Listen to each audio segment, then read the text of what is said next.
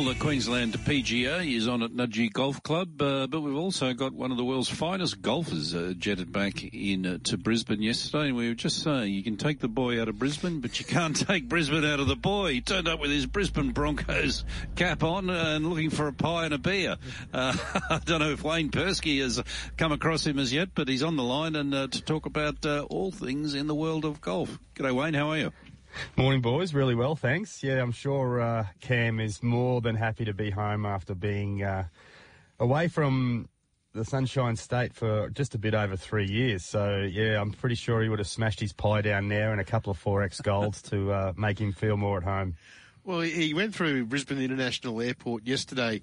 Wayne had the Broncos cap on, and he had the claret jug with his walk-on luggage, and someone asked, can you take it out and we get a photo with it? And he did it. So that's what a great sport that he is.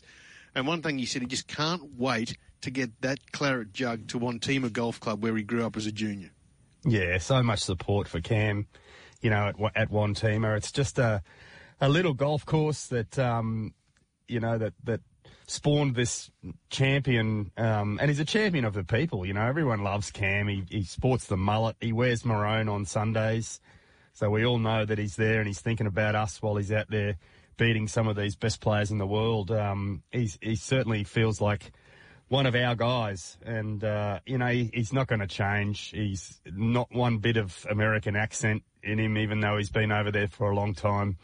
And, he's certainly good to have Cam home, and I can't wait to see him play because he's in stellar form still. You know, that remarkable form that got him all the way to the claret jug continues with the Live Tour, and I'm sure we'll see some of that stuff over the summer of golf with Cam playing in the PGA and the Australian Open. And Wayne, just on the world scene, John Rahm said something you've told us on a number of occasions, that the world ranking points are too heavily skewed towards US PGA events, and that was interesting. And the second thing is Rory McIlroy. We know you like Rory and the way he plays, but was he sort of just a bit out of order with his comments about Greg Norman? Yeah, look, I just don't think that Rory is gaining any fans by the way that he's acting, you know. At the end of the day, Rory just needs to play some golf, and he's got no better opportunity than now to win a bunch of tournaments. You know, looking through the list on the leaderboard this morning, the first round, the PGA Tour is probably lacking in world-class golfers, especially at this time of the year. So, with the world ranking points being so heavily skewed towards the PGA Tour, it just looks like it's unfairly balanced, especially now. So, with a lot of guys playing on some home tours, hopefully that's been the benefit of Live Tour, is that a lot more guys like Cam Smith and Mark Leishman have been able to come home rather than stay over in America because of the weight of those world ranking points. So it's something that needs to be adjusted. Cam Smith came out and said that Greg Norman can't be that guy, and that might be the case, but it's not really for Rory to be talking about that sort of stuff. At the end of the day, he's not the chairman. He's just a player on the tour. And, like I said, I don't think he's gaining any fans by being so outspoken about it. We love watching Rory play, but he probably should just stay out of the politics and win some more trophies. Well, what we're learning more about too, Wayne, is there is a lot of people that seem to sit on a couple of boards here that really have implications. Andrew, we spent about this of duplicity. How can you be on the PGA and then talk about world ranking points when you're sort of on both boards? It seems to muddy the waters somewhat when we're talking about Live Tour and getting their world ranking points.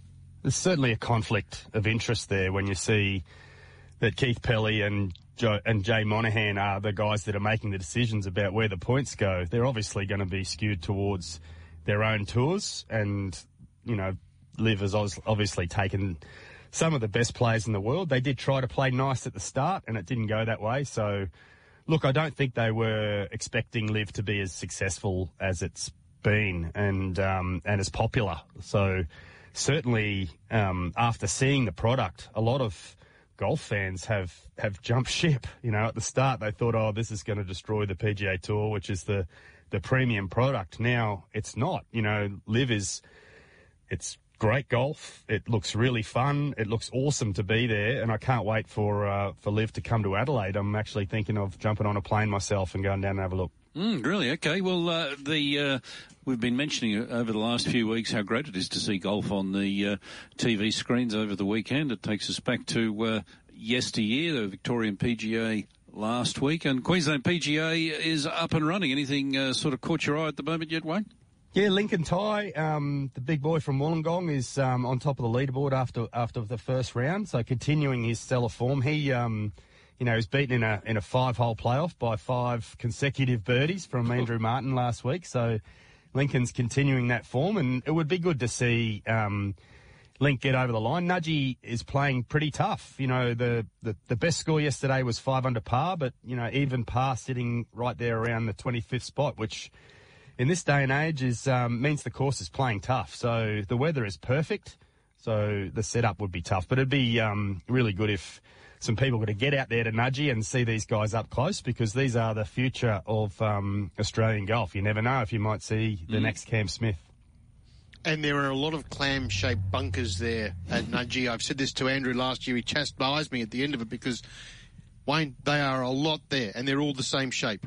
Give you nightmares. Yeah, they are. You can see them from the highway as you drive down the road, and they look nasty. I'm sure they're nasty when you're out there playing, but these guys are experts at navigating courses like that. They play their practice rounds early in the week. It's probably the first look for a lot of these guys at the new Nudgie layout. So, they'll be out there with their caddies, or, even watching the boys go around at the Vic PGA dragging their own bags. Yeah. It's yes, it's different, isn't it? It is different, especially on TV. The rules used to be if it was a televised event, you needed someone to carry your bag. So quite often some of the local kids would come out and you'd give them $20 a day to carry your bag around. But, it's grassroots golf. Here we are, and we're looking at making sure these guys can cover their costs. So they're pulling their own bags around and still playing some amazing golf. So, yeah, get out there. And if someone looks like they need their bag pulled for them, I'm sure there's some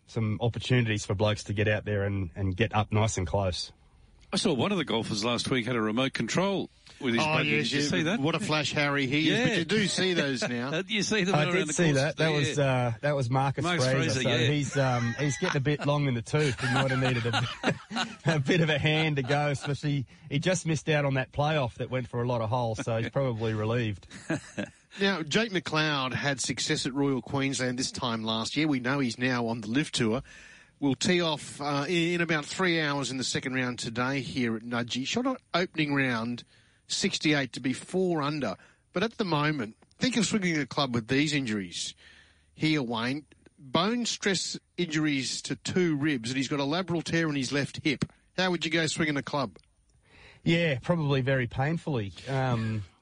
Golf is underrated as a physical sport, and these guys are usually carrying around some sort of injury just through repetitive stress, and things like rib injuries are very common. Obviously, back injuries, I know certainly all about that. Yeah. Knees and feet and ankles. So, these guys have to stay pretty fit, and they, especially when you're starting out, the schedules that they play are definitely not like the Adam Scotts and Rory McIlroys of the world that might play sort of, 15 to 20 weeks a year. These guys are playing, 40 to 45 weeks a year. So that's stuff that they have to manage. They have teams that are trying to keep them out there on the road. So hopefully Jake can, get through this week with a performance like last year.